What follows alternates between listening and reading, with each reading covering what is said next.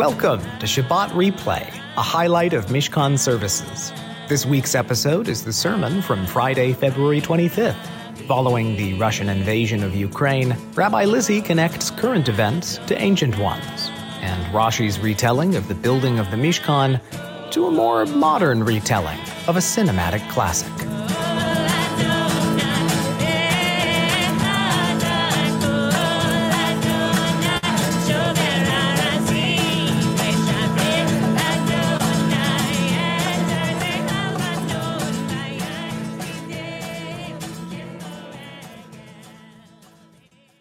Can I start by talking about Star Wars tonight?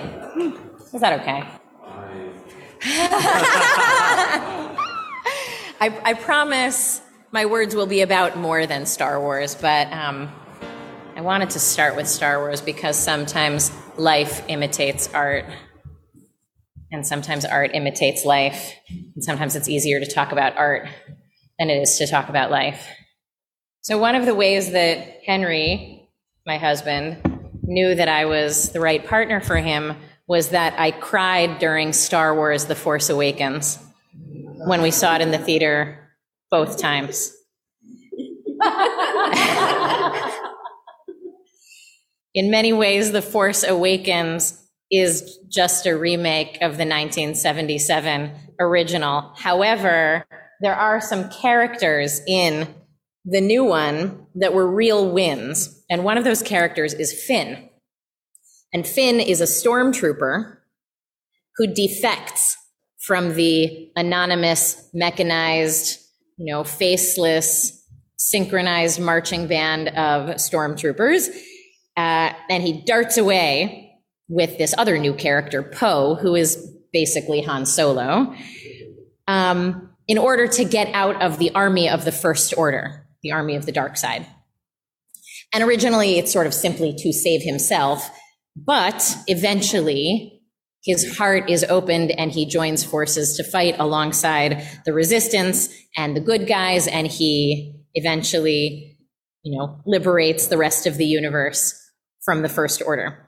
Finn starts off in the white uniform of the dark side, and it turns out that individuals are more complicated than their uniforms, and then the side they fight for, and Finn ends up being a good guy, even a hero. And if you'd seen the original, The Force Awakens felt very familiar. And a lot about this moment for many people feels very familiar. It feels like we've seen this one before. Like maybe we read about it in a history book, but it's calling up something within us that feels very familiar. The characters and the names may be different, but the role in the story that's being played feels frighteningly familiar. This moment feels traumatizingly familiar for anyone who lived through and remembers the Cold War, which includes a lot of people in this room, not everybody. But raise your hand if you had nuclear bomb drills in school, right? So now they have active shooter drills in schools, but once upon a time, not that long ago, they had nuclear bomb drills where everybody hide under your desks because we were in the middle of a Cold War with an enemy overseas, and a nuclear war could break out at any time, right? As if ducking under your desk would protect you from an atomic bomb. It's a little too late. But this moment feels frighteningly familiar also for anyone who fled the Soviet Union, right? Which includes many in our community, actually. Chicago is the largest population of Ukrainians outside of the Ukraine, certainly in the United States. And what we're seeing today reverberates with the echoes of history that happened not that long ago, like on that soil. Ask any friend from the Soviet Union. They remember this feeling.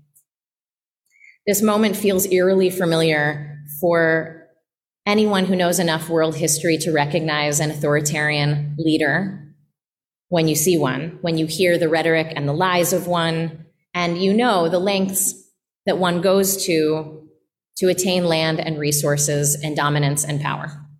And that is scary. And so this moment also feels familiar as we Americans can look over our own history and observe the places where our government chose to involve ourselves in conflicts overseas to protect American interests, to protect democracy, to protect people, and where we didn't.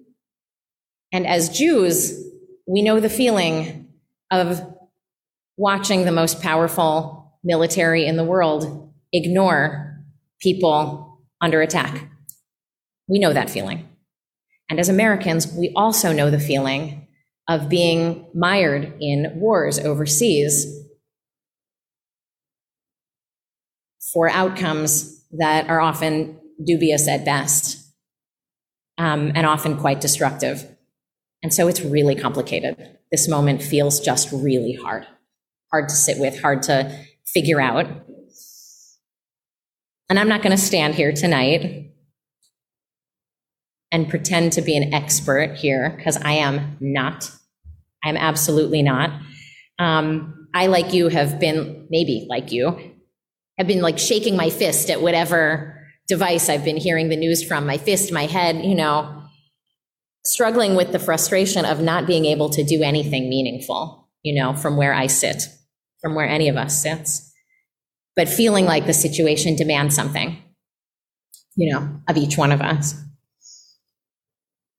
Today, as I was on my way back from a funeral in Arlington Heights, I look up over a viaduct on the highway are like 7 people with signs and posters that say, go home, Putin. Just say no to Putin, And I thought, like, good for you guys,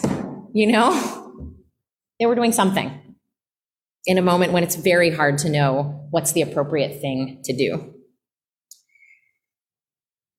I affirm and I bolster all of the thousands of Ukrainians and Russians, for that matter, who are pleading with Russia to pull back and put down arms.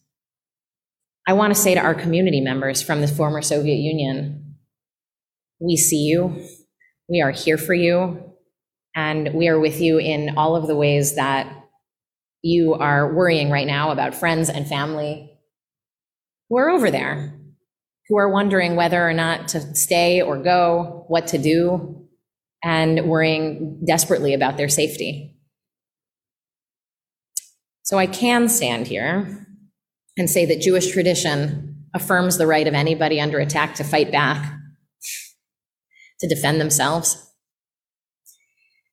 And to the extent that those of us are here, or sitting here in a Unitarian church in Chicago, in this loving Jewish community, or just, from wherever we're sitting that is not Kiev, that is not somewhere that's under bombs or missiles. So I want to ask us to not be sucked in to the drama that as it is being portrayed, wherever it's being portrayed, to continue to bring a fresh mind, to continue to bring a perspective that is the benefit and the privilege of distance. There is an alternative narrative to the dark versus light, dark side versus light side, the sort of Star Wars simplification of the world. And even though we may not be able to change Putin's mind about making a war, we can remember our humanity and the humanity of all of the people who are mired in conflict on the other side of the world. Because as people can be swayed, people can be moved.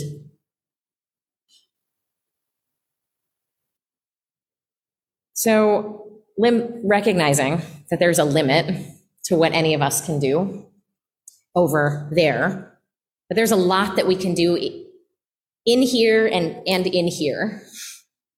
And in here is where a lot of the drama is happening, frankly, for any one of us processing what's going on in the world. So I want to now just shift gears away from geopolitics into Torah, because this is how Jews process the world. And because this is how we remember who we are as we process the world, and who we are as the world comes to us, even in its darkness and brokenness, as Rabbi Stephen described. How do we remember the posture we would like to stand with in the midst of it? How do we remember the ways that we want to respond and who we want to be in the story? Right? So I want to tell you a fun and weird story from the Midrash about this week's Torah portion.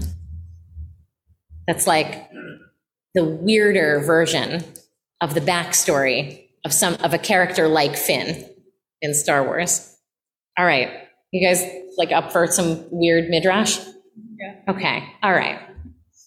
So this week in the Torah, we read about the coming together of all of the parts of the Mishkan. This community, Mishkan, the namesake of this space, is the Mishkan in the Torah, which is this traveling tabernacle. And so this week we read about how the gold and the silver and the copper all came together to make the tent pegs and the sockets and the beams and the poles, and how they all fit together, and they were all put together by this particular artisan named Bezalel, who was somehow like an architect and an interior designer and a builder all in one for the most demanding client ever, God.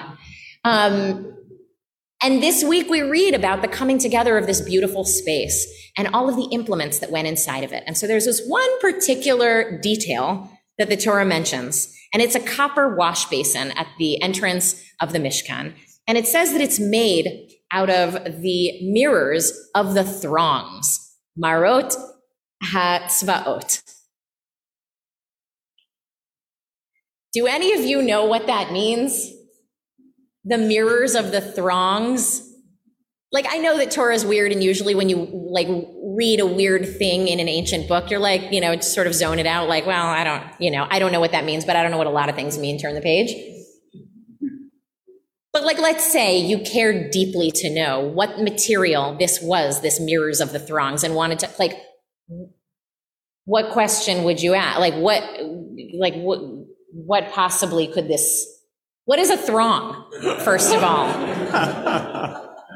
Throngs of people? I mean, that's usually how I hear it. Okay, throngs of people, sure.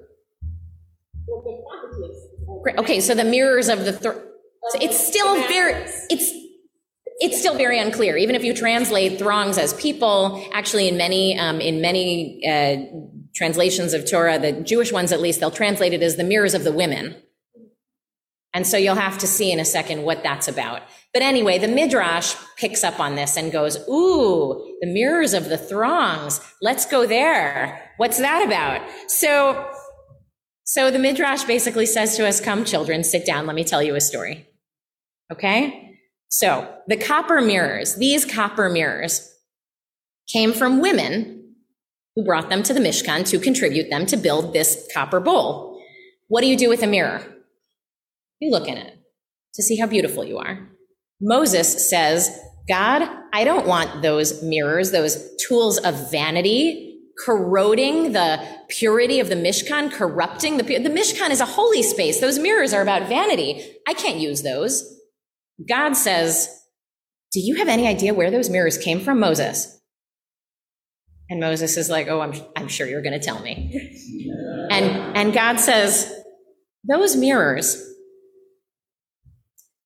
came in handy when, way back in Egypt, during hundreds of years of slavery, when men, in particular, because they were the ones doing backbreaking labor out in the fields, lost their morale, were completely defeated, demoralized, dehumanized by that work, had completely lost any sense of self-confidence and definitely any sense of sex drive. When they were depressed, they decided, sort of collectively, just by inertia, that they were not going to create another generation. What's the point in creating another generation when the world looks and feels like this? They figured. Why bring children into this world? And so they stopped. And all of the women decided to stage an insurrection. So they took these mirrors, stuck them in their bag. They took lunch and they stuck it in their bag. And they went out on the lunch break of their husbands. Actually doesn't say husbands. You kind of get the sense that it was like, It was a party out there. The women went out into the fields and they would take their mirrors and they would take lunch and they would say, here, have some food. And they would sit and eat. And then once they'd eaten a little something, she would take out the mirror and she would look at herself. And then she would turn it to him. And then she would say, I'm more beautiful than you are. And then he, his competitive spirit aroused, would say, no, you're not. I'm more beautiful than you are. And they would go back and forth like this, the Midrash says, until they were rolling around making babies. Making the next generation who would in fact walk out on their own 2 feet from Egypt as free people. And so that copper wash basin honors the creativity and the resilience and the imagination and the sexuality and the playfulness that the women brought to that dark situation that was actually the tool for liberation. These mirrors, like they didn't have much, but they had mirrors and they used what they had in the service of imagination and imagination in the service of liberation. And so God says to Moses, you will in fact take those mirrors and put them into the Mishkan. So the throng, says the Midrash, are the thousands and thousands of children who were born, who lived to see redemption because their parents had the creativity and force of will and imagination to not succumb to the narrative that the story had already been written and that the fate was inevitable and that things would have to go as they had gone before. Right? These people had the faithfulness to actually believe they could write a different future. And that was faith. And so this was a campaign of rehumanizing all these people through food and through mirrors. And the reward, of course, is that what went into this wash basin was the water that would cleanse people as they came and went from the Mishkan and help people transform. Those mirrors held a kind of transformational power. So I think of how we repurpose, how we can repurpose, how we might repurpose the tools of our everyday lives such that we shift our mindset from whatever depressed, demoralized, unhappy, frustrated sense of inevitability that we may live with. How might we do that? How might we look at a mirror with a sense of possibility, but not just a mirror? I hope that when we leave tonight, you sort of look around and actually wonder about everything, because everything is up for grabs and everything can be repurposed into a tool of healing or a tool of hurting. Yehuda Amichai has a beautiful poem where he talks about they will beat their swords into plowshares and never will they know war anymore. You know that one? He says, don't stop at plowshares. He says, take your spears and beat them into plowshares and then turn them into musical instruments. So that if you want to make war, first you have to take your musical instrument and turn it back into a plowshare. So I want to pray right now that our Ukrainian brothers and sisters and cousins can remember within themselves that though the world may look very dark right now, they mustn't succumb to a sense of inevitability, that they have agency. I want to pray that our Russian brothers and sisters can muster within themselves a resistance to a leader who feels very much like a modern day Pharaoh and exhibit the bravery of some other characters, some other powerful women we read about a few weeks back, Shifra and Pua, the Egyptian midwives who had the courage to resist their own commander. We can donate.